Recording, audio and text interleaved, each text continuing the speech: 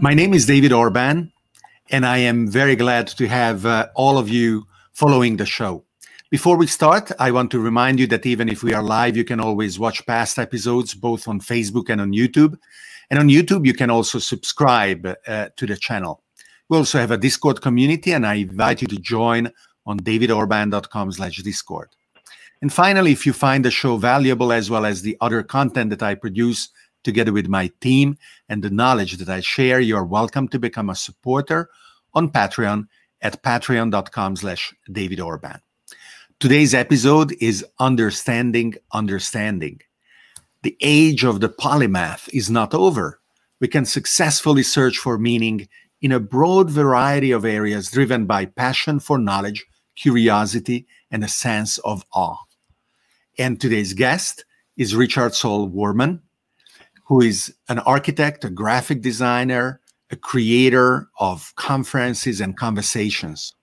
Richard has written, designed, and published 90 books, created the TED Conference, which he chaired from 1984 to 2003, as well as the EG Conference, TEDMed, and the WWW Suite of Gatherings. He has been awarded numerous honorary degrees, and he is the recipient of the Lifetime Achievement Award from the Smithsonian. So, without further ado, welcome Richard on Searching for the Question Live. Excuse me, thank you, David. I have a couple corrections to your introduction, and that's a good place to start. I seldom use the word knowledge. I almost always use the word learning. Because learning viscerally touches me. It's automatically an interactive word when you tell your listeners that what you are trying to do is, what you're encouraging is their learning. Understanding is a good word. I use it, obviously. It's the title of some of my books. I have Understanding USA, Understanding Children, Understanding Healthcare, and then Understanding Understanding. And I like that word. It goes into my soul. It's not about our quest, which we have now for big data. It's for big understanding, because big data it's like horsepower in a car that you can't use.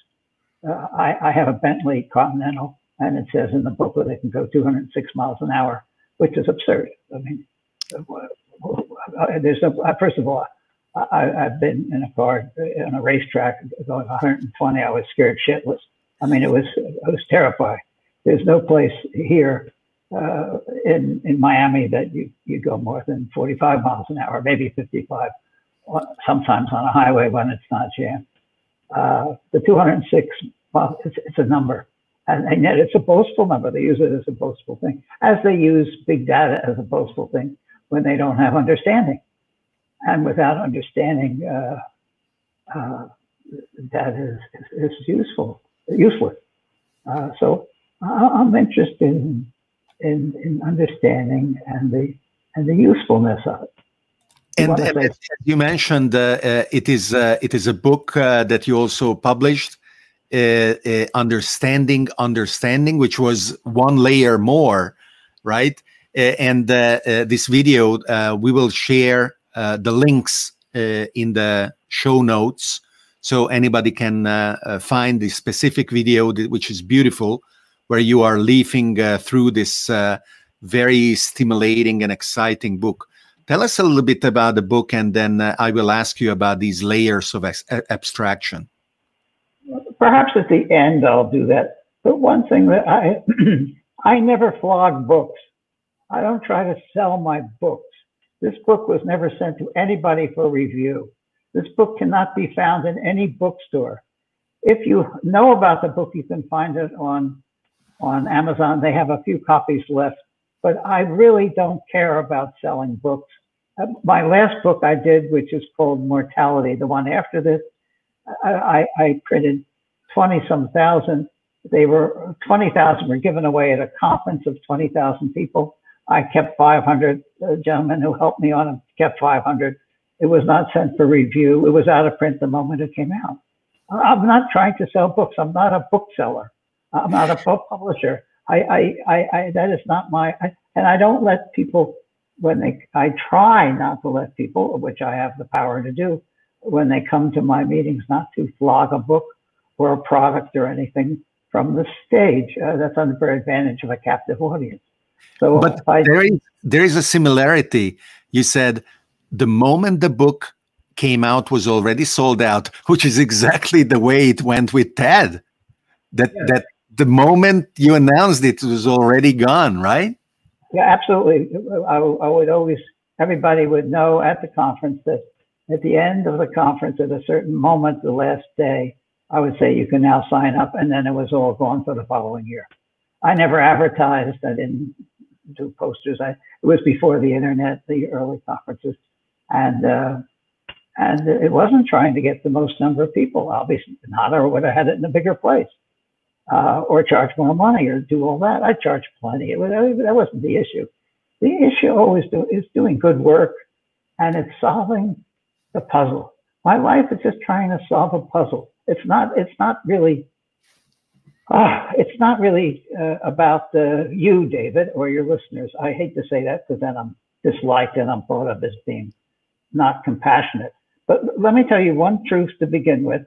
I don't think you can fault me on this truth.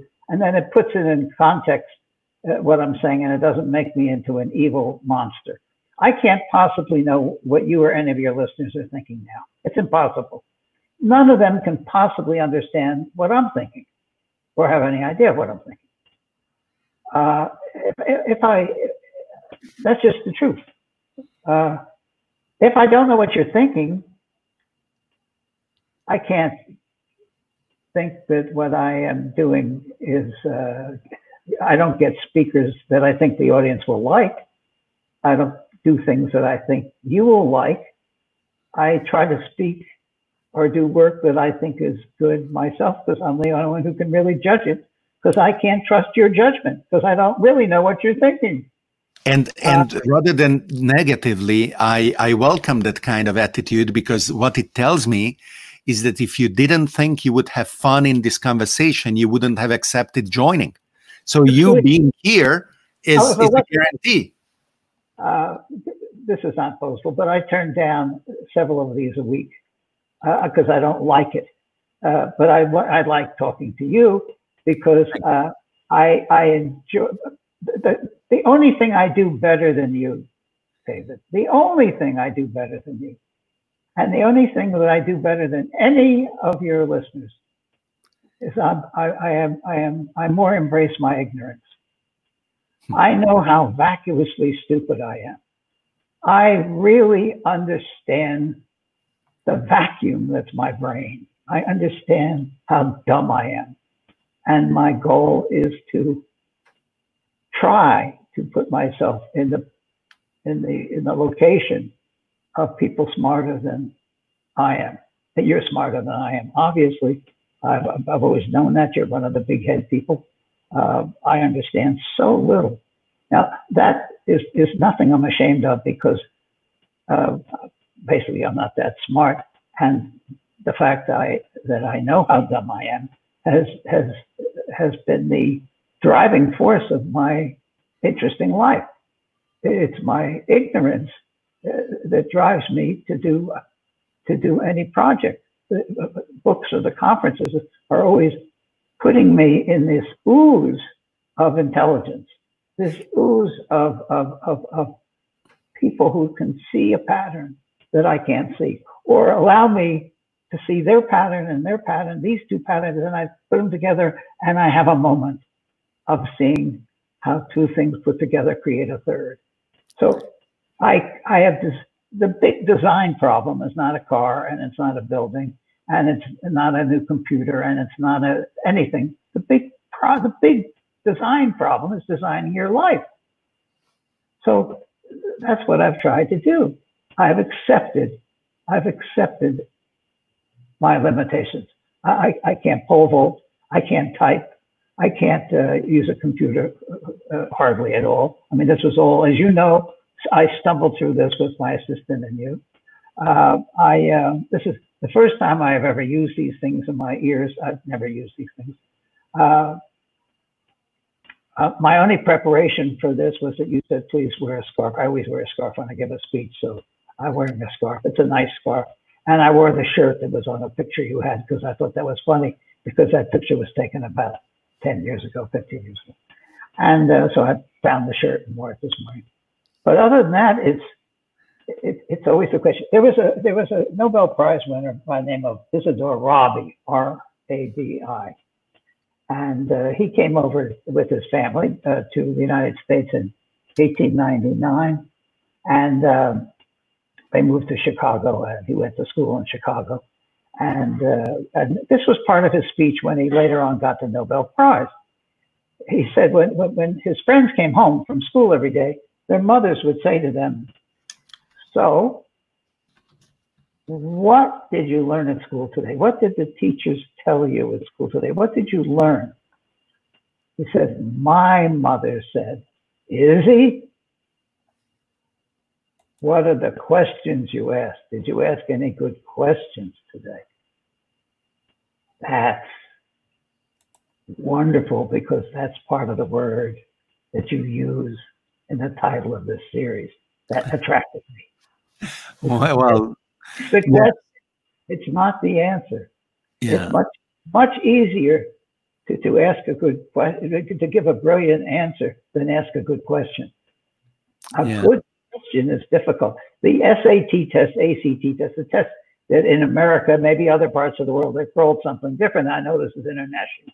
I don't know what they do in Pakistan. I don't know what they do in Italy. I don't know what they do in different places to get you into a high school or to a college or to some other place. You take tests. And these tests are tests where you write a little paragraph or you answer multi-choice or ABC or give a number as a solution to a question, right? Now, those tests would really be better if what you were asked to do from a selection of by random selection from 1,000, 10,000 subjects, write down 10 good questions that you would like to know about each of those subjects. That would tell me more about you than your answer. Yeah, and when schools struggle with wonderful tools like Wikipedia because the teachers are still stuck on providing knowledge and they feel threatened by the availability of knowledge, I always believe that it is so liberating to be able and go one layer above, rather than sending the young kids to the library to find an article that they copy over on a piece of paper. The class can say, what is in our city that would be worthy of being covered in Wikipedia and there is no article yet, and let's write it. How exhilarating it can be for young children to see that what they are creating is being incorporated as the common shared understanding of humanity about itself. And schools should encourage, of course, both asking questions, uncomfortable questions, as well as that kind of common experience of discovery. I try to stay away from the word should, must, have to, you know, all those absolute words. I think it'd be interesting if, along with making available certain information, which I'll get into in a minute, of making information clear and its modalities, because that's certainly something I'm interested in doing, is that you had the option from the very beginning, or as a thread through your whole learning experience, the structure and the nature of what a question is. The structure and the nature of what a good conversation is. A conversation basically is a series of questions. You ask the questions, I respond, I ask you a question. A good conversation is questions back and forth. And some of, not all, but many of the greatest scientific and creative discoveries has come from two people that not necessarily did the same thing or liked each other, but who asked questions of each other. Gilbert and Sullivan hated each other. They produced. I didn't know that, did they? Oh yes, yes, they disliked each other. Well, Watson and Crick didn't like each other. I'm less surprised about that. Who created who discovered through the Marvel? We always have to give credit now. Yep. We should, through the discovery of a pattern they saw in a photograph that some other person did. So it's the thing. I'm interested in seeing the things that I've always seen and yet never seen, and that comes from the question. I have a lot of little rules I make up because I enjoy it. I don't work for anybody. Nobody will hire me, and I never get asked to do anything. I've done about 100 books. You said 90. That's okay. There might not be 100. I just stopped counting in the 80s and 90s, and so whatever it is, it is. I've never been asked to do a book. I don't have a publisher. I don't have an agent. I don't have a distributor. I don't have a PR person. I don't have a staff.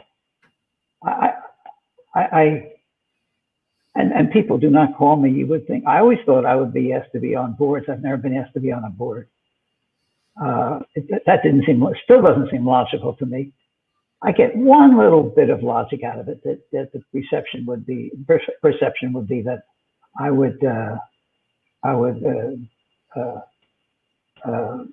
be too assertive of my feelings, which I'm not, by the way. If there's a better idea anywhere, I'll steal it. I mean, I just like good ideas. I have no pride of authorship. You know, to me, life is a continuing search to find shoulders to stand on. I don't care about that, but I do think thinking of the structure of learning and the subjects and the way of organization of information.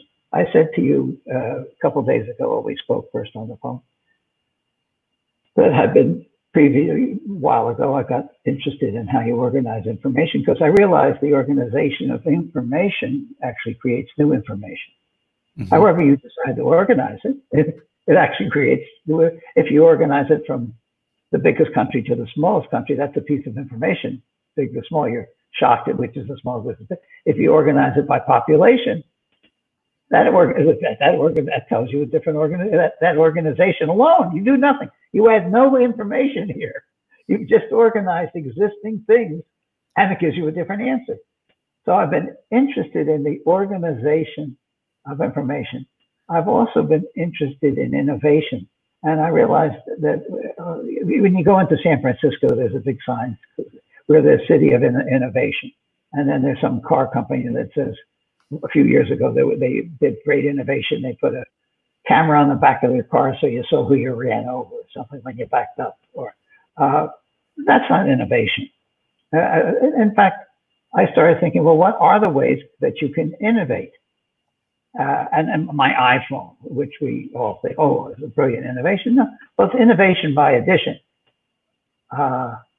It's the adding of many things that Apple did not invent, most things, virtually all, that they did, that they packaged together, put together, added a little piece of design to it, and it was innovation by addition. There's innovation that comes because of need. There's innovation that comes because it's the opposite of things. Niels Bohr, another Nobel Prize winner from Denmark, and who had violent debates but they were friends with Einstein, said he was rather arrogant, and he said when he had a profound idea, he thought that he did have profound ideas. When he had a profound idea, the opposite was also profound. So many things are discovered by the opposite of things. And as you gained experience through the years, did you have the desire and the opportunity to analyze how you learned and whether those methods evolved themselves? Did you become better in discovering these patterns, or everything you learned in kindergarten? I don't remember who says that. Well, I didn't say that. And the answer to your first question is yes, but I didn't finish the ways of innovation. I did A, I did N, need. A was by addition. N was need. O was the opposite. S was subtraction.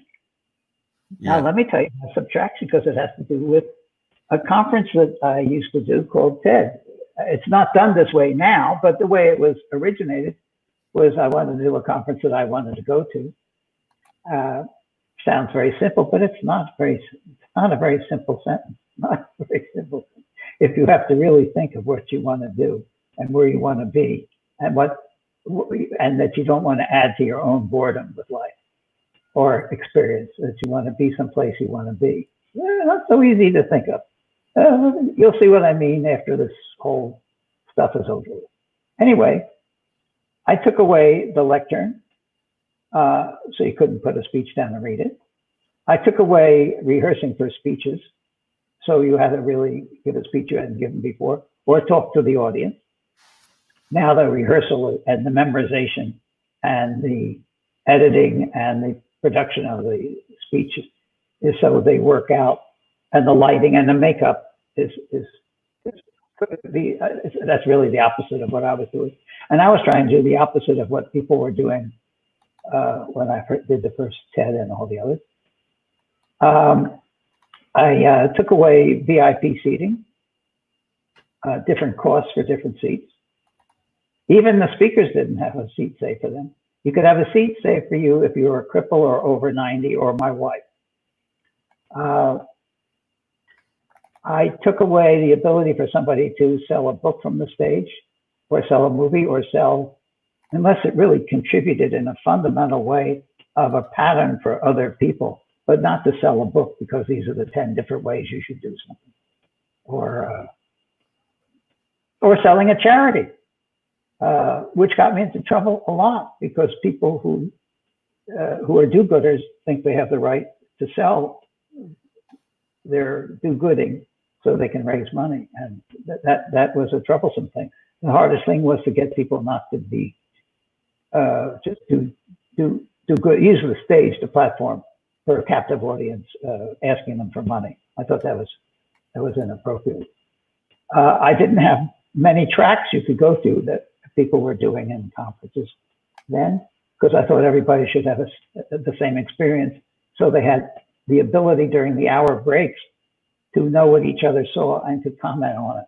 Because the most important thing of a meeting is the space between the meeting, the music, the space between the notes, the time for discussion, the time for, it's not the speeches, it's not the presentations, it's the time between the presentations.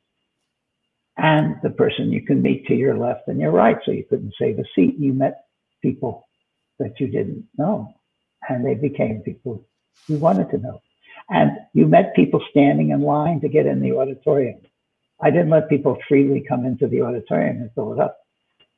When the time was right, 3 minutes before it was to start, and it started in 3 minutes after that, I played Aida's Triumphal March music, and people came in, but they'd been waiting in line maybe 15 minutes. And they started talking to people, because that was a randomized thing, the line. They talked to people they wouldn't have talked to or met. That was, everything was done. There was no separate lunches. There was no separate dinners. Somebody did a billionaire's dinner. I didn't approve of that. I wanted everybody to be as accessible as anybody else. The speakers could only come if they stayed. They couldn't just come and go. Mm-hmm. Everything was thought about. I had beautiful furniture on the stage. The house lights were always up so you could see the audience, even if it denigrated the slides a little bit. It was better to see the audience. Everything was done for the ability of people to see and talk to each other. I didn't tell the audience I was doing this. I didn't make a thing of it. I just did. And today, there is a beautiful challenge for all of us in a period of lockdown when people cannot travel to physical conferences. Very difficult. To design a digital experience that is valuable in order to speakers and attendees and all the other participants to feel that their time is worth investing in it. Well, David, it's the first one I've done since I've been 6 weeks or more in this quarantine, and it was because of the way you designed this. Just the two of us, me respecting you a great deal, not 20 people chiming in. We could almost talk at the same time, not cut each other off. It was open-ended. I didn't know what I was going to say. You didn't know what you were going to ask quite. And it approaches the design of the WWW conference, which was 50 people, two at a time, who had a non-agenda conversation with somebody. Many times they didn't know, and many times they didn't do the same thing as them. And no slides, no visuals. They couldn't blog a book. They couldn't be a caption on a screen. That's why I was pushing that away in the beginning here. It was just the purity of it was the conversation and where it went. Now, by the way, I'm still not finished my A nose. I got A-N-O-S-E, a nose, so you can remember it. This is the way of innovation, and the E is epiphany. There are some things we innovate that just come to people, like a Post-it note, like Land wanting to do instant photography. There's things that just, me wanting to do my access guide, me wanting to do TED, just something that nobody asked me to do, nobody wanted it, nobody needed it, nobody paid me for it, or any of these other people. They did it because they just had this idea and they had it so bad they could taste it. And that's the epiphany. So if you remember a nose, A-O-S-E, you remember that. If you remember the word latch, L-A-T-C-H, those are the 5 ways of organizing information. Alphabet. Well, we'll do it by latch. Location, for L, A, alphabet, T, time, C, category, and H, hierarchy. Now, that's the way you can organize information. I thought when I started doing that chapter of my book, Information Anxiety, that there would be, I knew I had to have a chapter on the organization of information. And I thought my preconception was I could hint at it, but there was an infinite number of ways of organizing things. It turns out that now for, I guess it's been out at least 20 years, and millions of people have seen it and heard about it and read it. And people have done films on it and even fashioned 2 books on information collections that are based on my theory, based on Richard Sullivan's theory of latch. That's how he organizes the book. So it holds some water. Now, if somebody thinks of a 6th or a 7th, it's okay with me too. I just thought it up. There's no science involved. And there was no testing involved. There was not a mall intercept. There was no vote. But it works.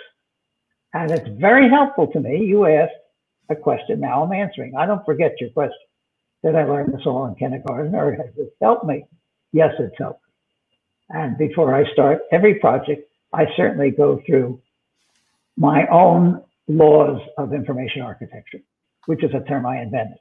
And I go through these laws of information architecture, of the organization of information, how you show the change of magnitude visually, various cartographic inventions that I've come up with, because I work a lot in cartography, as you know, with Esri, and the ideas of innovation is what I'm doing with innovation, and which ones become more attractive to me and my personality and seem to work better than others. I don't sit around thinking I'm going to come up with a new idea. for the epiphany thing. Either you do or you don't. But I certainly start off everything I'm doing trying to get rid of that preconception and thinking of the opposite. I use that a lot. So when I think of what I want to do next, I really try to milk the idea of the what is a valid and profound opposite to my preconception of that thing I don't understand. And so I use that a lot. Now other things work too. I subtract things, etc. I mean, but it's obvious. I do a book.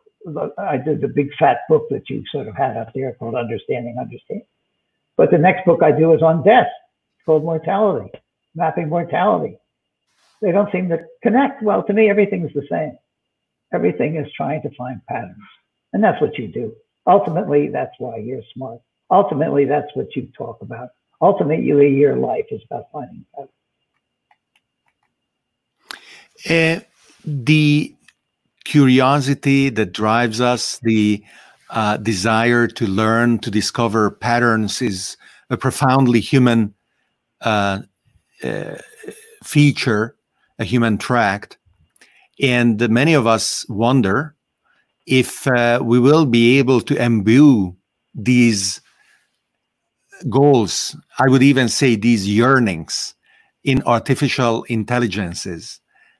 Do you believe that is something that we should aim to achieve? Well, that's a good question. I thought you were going to go someplace else with that question. And I was going to give you an unpopular answer. You know, does everybody have these curiosities? Can we teach, or can we help people learn how stupid they are and embrace it? Can we have people understand the difference between a board of education and a board of learning? Does the next president have on his board a secretary of understanding? Will these things happen, right? And I was going to give you some popular and unpopular ways of answering that, but you didn't ask me that question. You went and leaped to artificial intelligence. My goodness.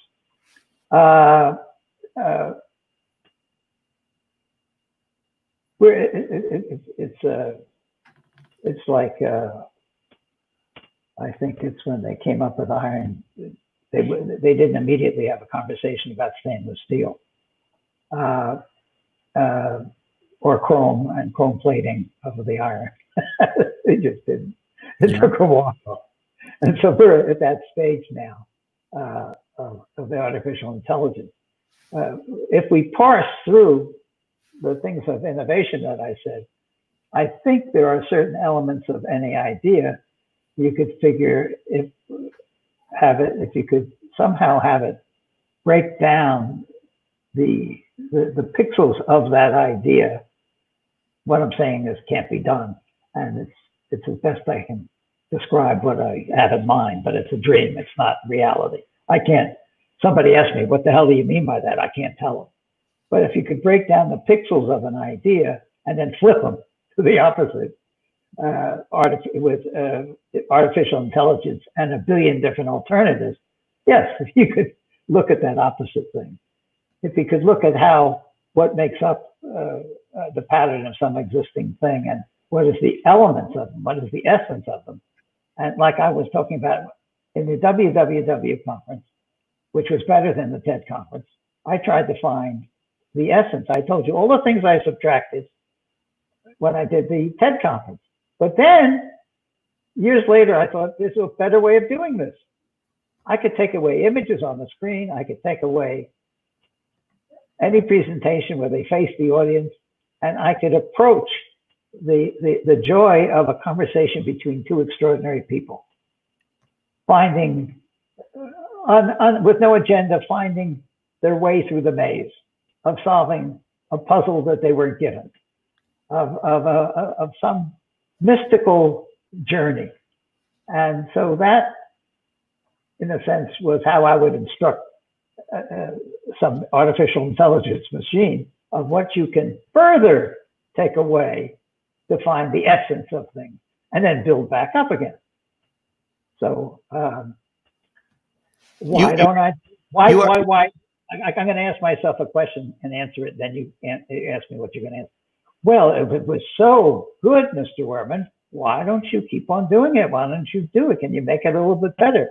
Yes, I can make it a little bit better, but it was good enough, and I don't want to do something that I've already done good enough. I don't want to do it anymore. If I've done something, why do it again?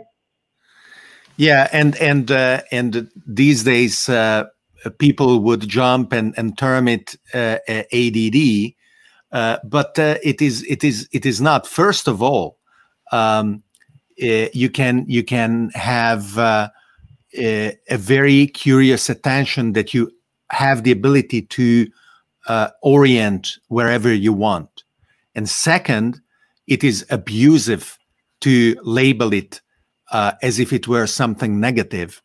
The knowledge that you definitely could iterate, and through iteration it could improve, but since you know it, then doing it is not necessarily anything that gives you something additional. Rather, attempting something unknown is much more enjoyable and much more valuable. You were there, right? You Sorry? were there. Oh yeah, I was there. It was mind blowing. It was absolutely fabulous. Okay, I loved it. You have to say nice things because you're interviewing me and it's your audience. You do. But truly, I can ask you a question because once I do something, I do not have pride of authorship. All right. Ask you. It was the best conference I ever went to. It was just really good. Was it perfect? No. Was there high spots and lower spots? Yes. That didn't make it not wonderful. The mistakes sometimes make it better. So many things, some things that you already mentioned, others that you did not. For example, there was no stage that was distinct from where the audience were sitting. So the speakers were also geometrically or topologically united with the people. Topologically, but they never turned to face the audience. Yeah. They were part of the audience in a way. Yeah. Yeah, it was wonderful. Do you like to be wrong? And if yes, what are some outrageous things that you would like to be wrong about? Let me give you an example. I like changing my mind, right? Sometimes I get irritated when I'm wrong, but about small things. When the thing is big enough, it would be amazing. For example, I do not believe in psychic phenomena, telekinesis and telepathy and whatever those things are. But would I want to be wrong about them? It would be incredible to live in a world where they exist. So that is just one example. Is there anything that comes into your mind that you are convinced it is one way, but if it were the other way, you would be very pleasantly ready to change your mind? David, you answered your own question. Well, I just gave an example. Why would I say anything different than what you just said? All right. Okay. And it wouldn't make any sense to say anything different, right? I mean, I am in awe of David Blaine's magic. I know David quite well. I don't know if you've seen his spots on television, but I've gone to shows of David, and I have had dinner with David. I've had lunch with David. I've been with him, and I see his magic close up like this, and I cannot understand it at all. So I don't understand. There's something that's going on that there's no possible way. And I don't want to know because it's so artful. Yeah. And if Yo-Yo could explain his aura and explain in some way that I could understand the pain and the joy of what it meant to practice so much from when he was 4 years old, and the difficulty and the joy of his life. I almost want to not know that and just be part of his bubble. Yeah, he's really amazing, and mystical thing. You saw him at that conference. Yep. I mean, and people came in the auditorium talking, and of course I was playing music. I was playing Mozart's. Something funny came up here. Yeah, I'm just sharing David Blaine's website. Oh, okay. Well, there's also a chapter in my book on David Blaine, which he talks about the throwing up of frogs, which I've seen him do, where he can throw up, has frogs in the stomach, and he can throw up frogs. Oh, he taught me when I was 75 years old in 20 minutes in front of at one of the TED Med conferences. That's another conference, as you know, I did. Yeah. That in front of an audience of, I don't know, 600 people, whatever it was. And I was 75, and you know I'm not athletic or a runner or any of those things, or a swimmer. I can't do anything when it comes down to it. He taught me 3 exercises of exhaling CO2 in 3 different ways, sequentially. I did them rigorously. Took 20 minutes, 6, 7 minutes for each exercise. Then he says, hold your breath now and put up, I will signal you every 5 minutes and put up 1 finger so I know you're alive or you're not passed out. And I held my breath for 4 minutes and 17 seconds. Wow. I couldn't do it now. I couldn't do it the next day. You can't do it. No. But I saw that you could learn a technique. A year or so later, I said, "Can you make it? Can you make me go up to 5?" He said, "Yes, but it wouldn't be healthy." Apologies. Somebody's spamming with a call. Go ahead. That's okay. It sounds pretty.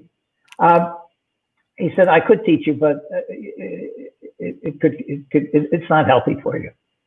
He said, "I was surprised you did 4 minutes and 17 seconds. I didn't think you would do that, but you're depriving your brain of oxygen. It's really not good."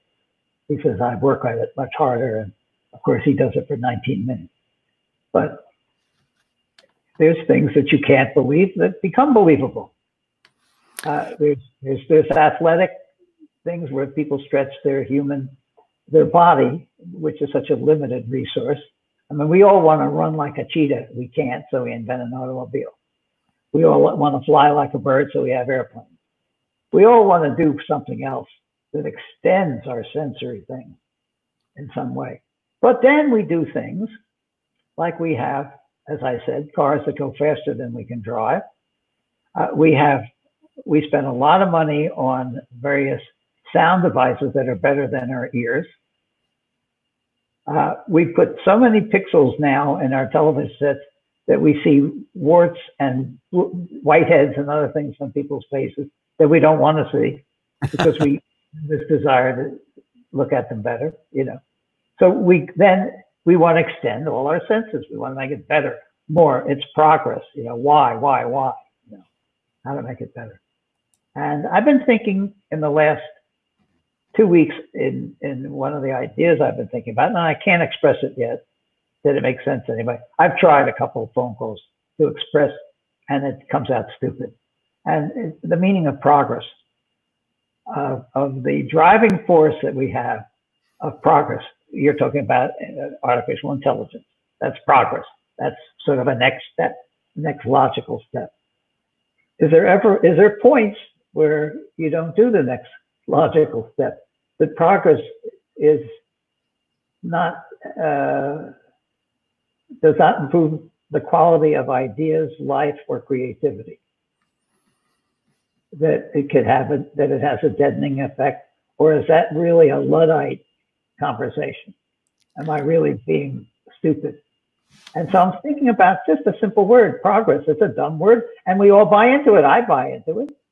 But is there something that? Well, there are traps that may lay ahead of us, and we must be smarter than we today are in order to avoid them. And as a matter of fact, 10,000 years ago, we did fall into a trap like that, because when we invented agriculture, it looked like a good idea, but based very simply on the height of people before agriculture. It looks like there was better nutrition and a higher quality of life. And it took us literally 10,000 years to come out at the other end and conclude it was worth it, because agriculture built cities, and cities built a higher density of ideas, and that brought us where we are now. And lifespan of any human individual doubled, but it just happened over the course of the last 100 or 200 years. For 10,000 years, it looked like a really dumb idea. Whoever sold us agriculture and progress short, it wasn't good. So Well, there will be others like that. I'm going to ask you a question I just thought of, never thought of it before. It only comes from this kind of conversation. Did we ruin the game of chess with the computer? So Kasparov said, after being defeated, that it was almost like cheating, because the programmers were also twiddling with the parameters of the Deep Blue machine. But after a while, he realized, and it became a term in the chess parlance, that minotaurs are better than either machine or human alone. And for some amount of time, there were tournaments where there would be a human chess master playing together with the machine against a couple similarly composed.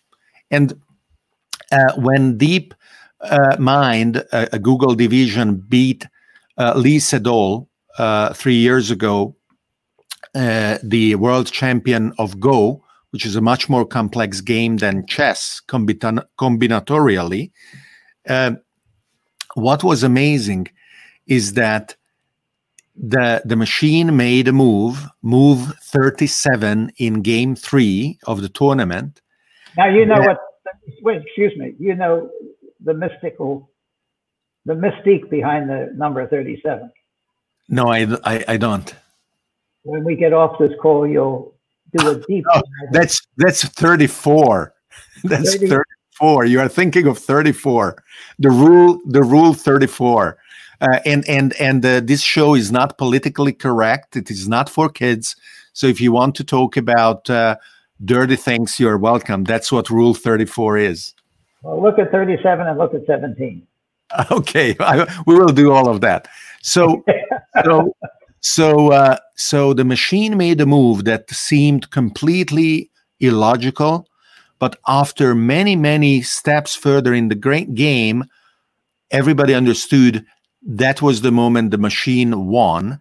And the commentators were saying, we are playing this game thousands of years, and this machine is now making us discover incredible universes of creativity we didn't even realize were laying there ahead of us. So it looks like, in very small ways that are still circumscribed in particular areas of human adventure, machines not only become partners, but machines open areas of creativity that alone we couldn't. And for me, that is exhilarating. My question seemed loaded. I've never asked it before, and it seemed loaded against the machine. But it wasn't loaded. It's a genuine question, because that's why I was saying it's just part of my venture into progress. Is at a certain time, is it progress? I've just started. You don't know parts of my life, I know that. And part of my life is painting, and I paint watercolors a lot. And I just about 8 or 9 months ago, I did the first piece of sculpture I ever did. and it turned out well, fairly large, and I had cast in bronze, and now I have seven, several at the caster. They're being scanned and they'll be casted. It's quite a complicated thing. I couldn't do it myself. To cast something in bronze with the lost wax process takes people in suits, and it's a very complicated technological thing to cast something in bronze. And we look at these bronze castings and we think, oh, well, so-and-so Bernini did this and somebody else did this, and they're these beautiful things. And we only think of the human quality, not the fact that tremendous technology went into making those things. They can't just be made. A person can't make it without the help of technology. And you take the same argument back 3 steps, and you go to that wonderful church just outside the walls in Rome, where the big statue, oversized statue of Moses is, and you realize that Michelangelo could only make Moses because of a technology, because of a hammer and a chisel, which is he couldn't do with his hands, right? Now that hammer and chisel helped them cut the big block of stone, and he said he wanted to let Moses out. Moses was in that stone. But he could have also turned around and taken that hammer and killed his assistant. I didn't know that. He could. Well, you didn't say he did. He could, yes. Could have turned around and killed his assistant. So it's a way of absolute judgment, black and white, right, wrong, yes, no, of technology being the only way that you can create many things, and technology also being used to destroy things. The same technology. I took something so simple as a hammer, but you can see it's the same thing, doing it one way or the other. Yes. And so this idea of chess and progress and the hammer interests me. Our assumption has been implicitly for many or for most that the balance is not equal, and on average, technology is a positive force. And as you say, there is no guarantee that that kind of assumption holds true forever. You mentioned mortality, and we all think about it in many ways. And one way that I am thinking about it that connects the issue of progress and the benefit of progress to mortality is that hundreds of years ago, progress existed, but it was slow enough to be imperceptible within the lifespan of an individual. Today, it is fast enough that all of us are exposed to it, some of us to the point where we have a hard time adapting to the speed of change. An example is the truck driver. The average age of a truck driver in the US is 54. He's been driving for 30 years, did nothing else in his life, and self-driving trucks are coming. So from the top of our creativity and experimentation and yearning and learning and curiosity, somewhat condescendingly, we tell the truck driver, well, don't worry, just become a web designer. There are so many jobs, an uncounted number of jobs you can do. However, both for him as well as for us, there are limits to our adaptability. And recognizing those limits and then understanding if we can push through is, I think, very strongly correlated with our will to live. And when we understand that we cannot push through again unless we accept becoming something different from ourselves, that is when we are ready to die. I think I get you, and in a more, even a bigger, early in the conversation about the truck driver, I thought you were going to go down a different path. And that path is the path I was going to, because I think the whole idea of trucks is silly. Okay. I don't get trucks. Why? I mean, why? Well, yeah, sure, make them so they drive themselves. They're still driving themselves. They're still a fucking truck. I mean, it's still a truck. It's a truck. The same way we talked a couple days ago about the chariot wheels being 2 horses wide and the car wagon, the wheels on a train are 2 horses wide and our car wheels are 2 horses wide. And we just said, yeah, well, of course, that's the way you do it. But I don't understand why you do it. What is a Tesla? It's a better car. What's a car? It's just it's just a lousy way of getting from one place to another. Whether somebody self-drives it or you drive it, it's just, yeah. I would really go backwards and take, you brought this up earlier, this moment, this pause, this strange moment. I mean, people are talking about how the new normal and what is going to change. Will there ever be conferences again? Will we ever do certain other things? Is it time to change certain things? I must say, the idea of walking on a plane and commandeering the plane because I have a gun or a nail file and being searched becomes really a joke now. Yeah. I mean, it's a very funny thing that we totally fucked up our airplane system ultimately because somebody jumped out of the back of a plane with a bag of money years ago, and we think he died in the woods or something. And then somebody else hijacked the plane for political reasons, and then it changed our whole way of traveling. In a way that we probably might not be the best way of traveling. Nobody questioned the way we're traveling. Nobody checked how you boarded a plane or got off the plane. If there's anything stupid, it's getting off of a plane, standing in line in an aisle and getting your bags down from top. It's primitive. Are you kidding? They fall, they hit old people. They're up above you. They're not down below. The bags are stupid. Everybody hates baggage, and they try to get more on because they charge you for checking it. Everything is wrong about the whole system, and nobody questions it. It's not comfortable, and it gets less. They make it purposely less comfortable, of course, if you pay less. I'm trying to look at things in a more fundamental way when I talk about progress and what we want.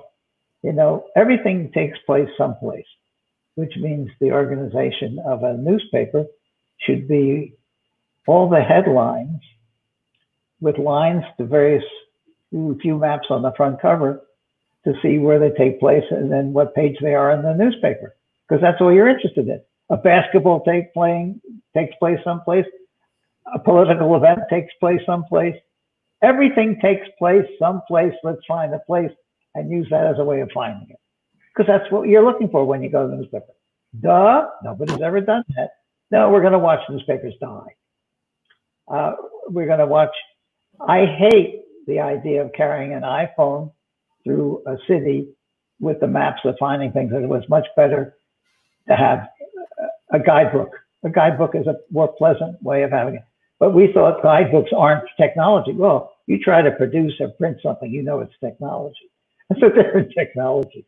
And it has a lot of built-in comfort of knowing when you're near the end, where you are, turning down a page, writing on it with a pencil, doing all kinds of things, ripping something out, putting something in between a card from a restaurant and a page of the book. There's so many things you can do that are human.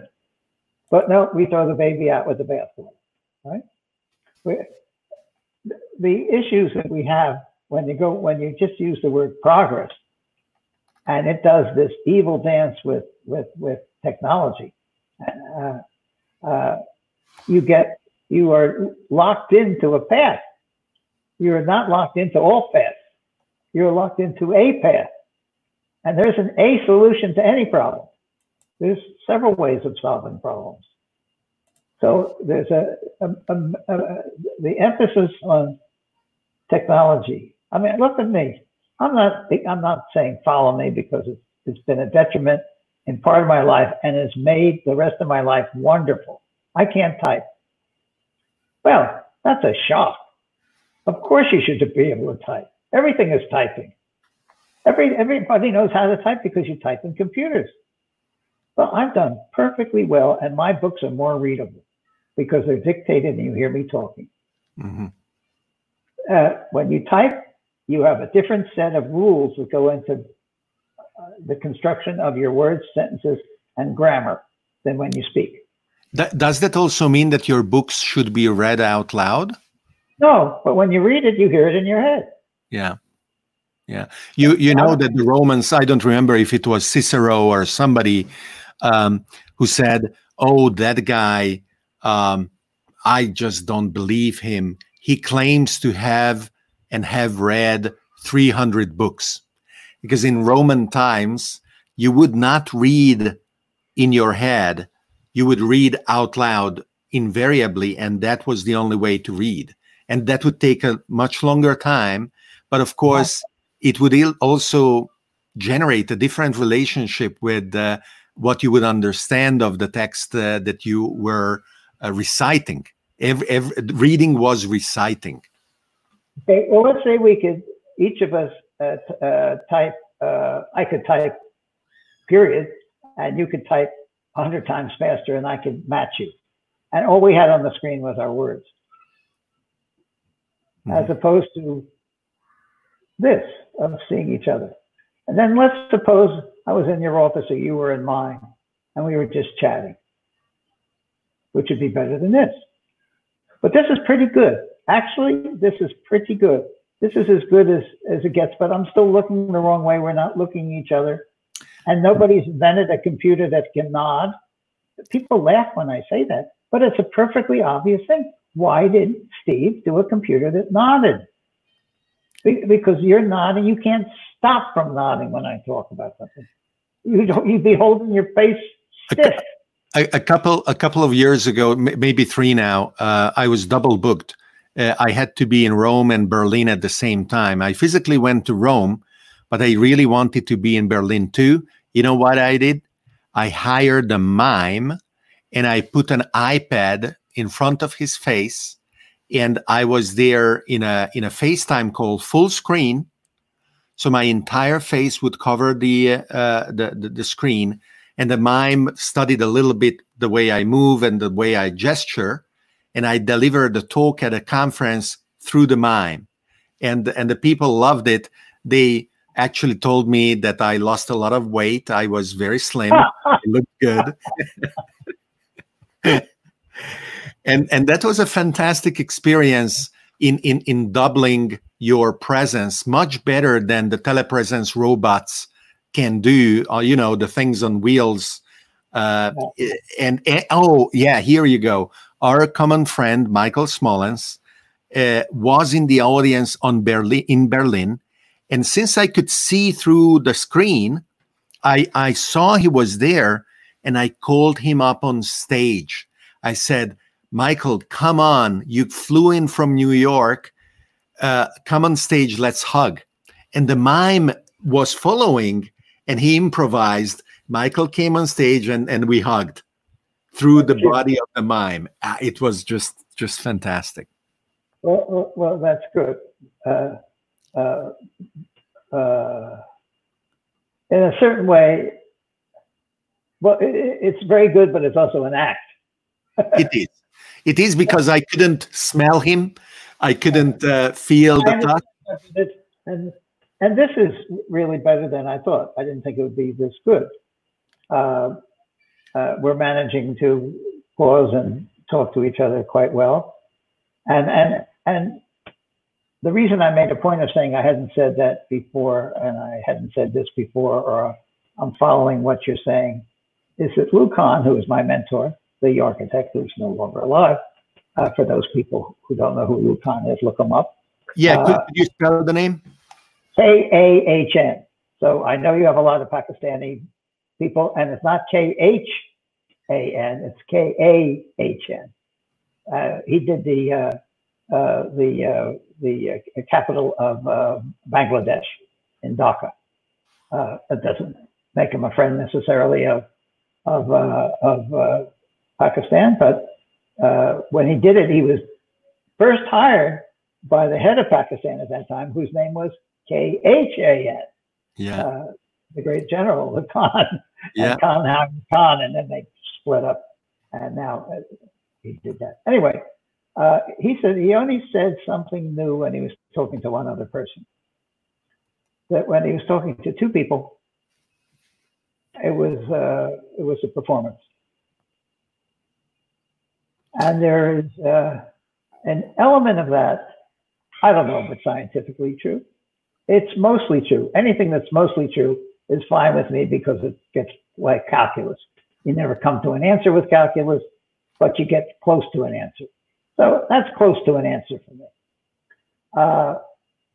So I said, in this conversation, I said a couple things, and I thought about a couple things I hadn't thought of quite the same way.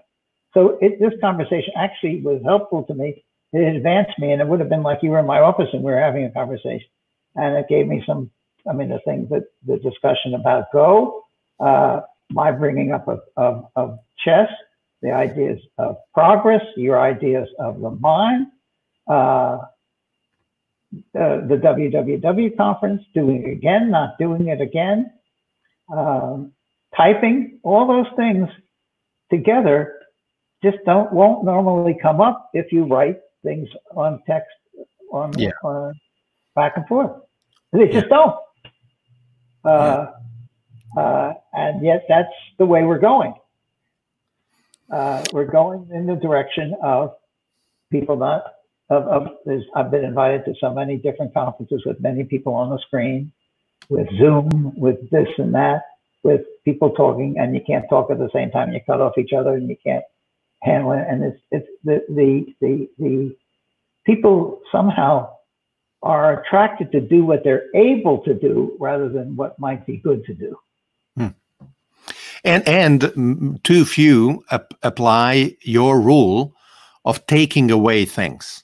One of the reasons why you may appreciate the platform we are using now is because it doesn't do a lot of things, but the simple things that it does are pretty effortless, and that is why the interface not quiet, but is starting to disappear.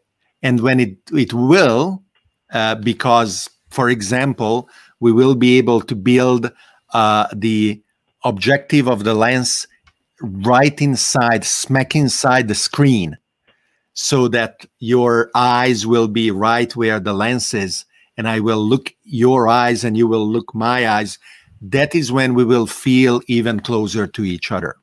Yeah, and that's good progress, and that's simple, and we know we have the ability to do that. Somebody who wants to do that will do that. Elon Musk is working on telepathy.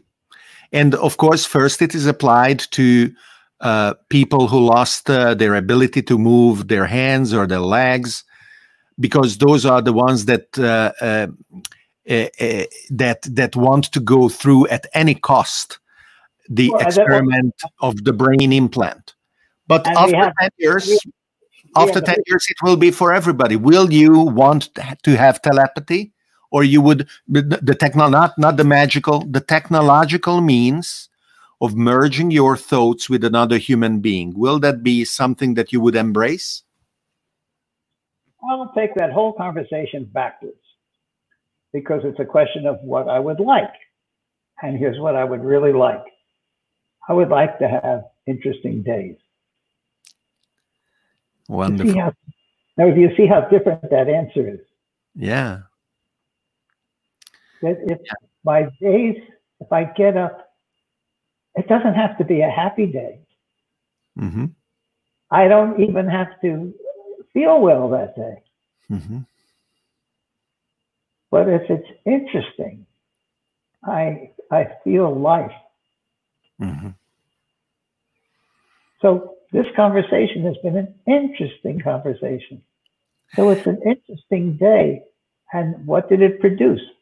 Something in my head, something in your head. I don't know what's going on in your head, David.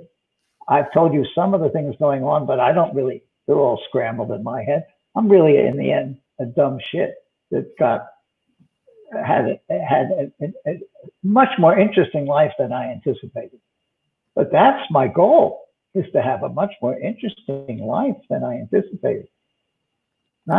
It's not the wealth, and it's not the power. And the way you say it is appropriately ambiguous, because you did say it is not about good or enjoyable, painless, and may you have may you live in interesting times. That is one, I don't know if Chinese say or something like that. I curse you, I curse you, may you live in interesting times. But it's fine. I accept it too. I mean, the pandemic, isn't it interesting? It's amazing. We're in the curse right now. But it is so, I mean, I'm not saying I would not want it to be like this, because I would want it not to be like this. But since it is, we agree. I am accepting it. I am embracing it. I am thriving in it. We agree. And Richard, I wouldn't have started this new line of sculpture that I'm doing, and I wouldn't have had this conversation probably. Yes, and I am very, very happy of your generosity of joining me and joining us. As I promised, I will send you not only the link to the video, but also the transcript. And hopefully you will be able to pluck out, or whoever you send it to will pluck out some stimulating and interesting nuggets. But I want to say something to your viewers. All right. Those who have been listening for 5 minutes, 10 minutes, who are still listening now, or go back and listen to this, or watch it in a month from now. We didn't give you any nuggets. We didn't do anything for you. There's no tricks. There's nothing we told you of a new invention or a new app for a phone or some other new way of doing things. We didn't tell you how to make more money or how to gain more power or how to solve the fact that your toe hurts and you think you might have gout. We didn't do any of those things. It was sort of really about nothing. And yet it was about everything. Mm-hmm. It had in it everything. It had in it friendship, respect for other people, really. Of the gestures that we made with our heads and our hands and our voices, of understanding and curiosity about each other, of not dominant and subservient, not power and lack of power, not stealing or plundering, or stupid things like, oh, you're looking good, or how's everything going, or all that shit that we say to each other. There was not once that we said something dumb like that. Not once. You know, I was expecting, well, you don't look bad. You're 85 now. You're an old shit. No, I didn't get any of that. That is remarkable. That is friendship. Mm-hmm. And that is thoughtful, and that is respect. And that is helps for a very good conversation. So if you get anything out of this, have some good conversations the next few days. Wonderful. Thank you. Thank you very much, Richard. And I wish for us in the near future, and whether that means a few months or maybe next year, I don't know when, for me to be able to come and be at your place so that we can sit again, but one across the other and have another conversation. I would love that. Nice talking to you, David. Give my best to you, son. Thank you. Thank you. Bye-bye.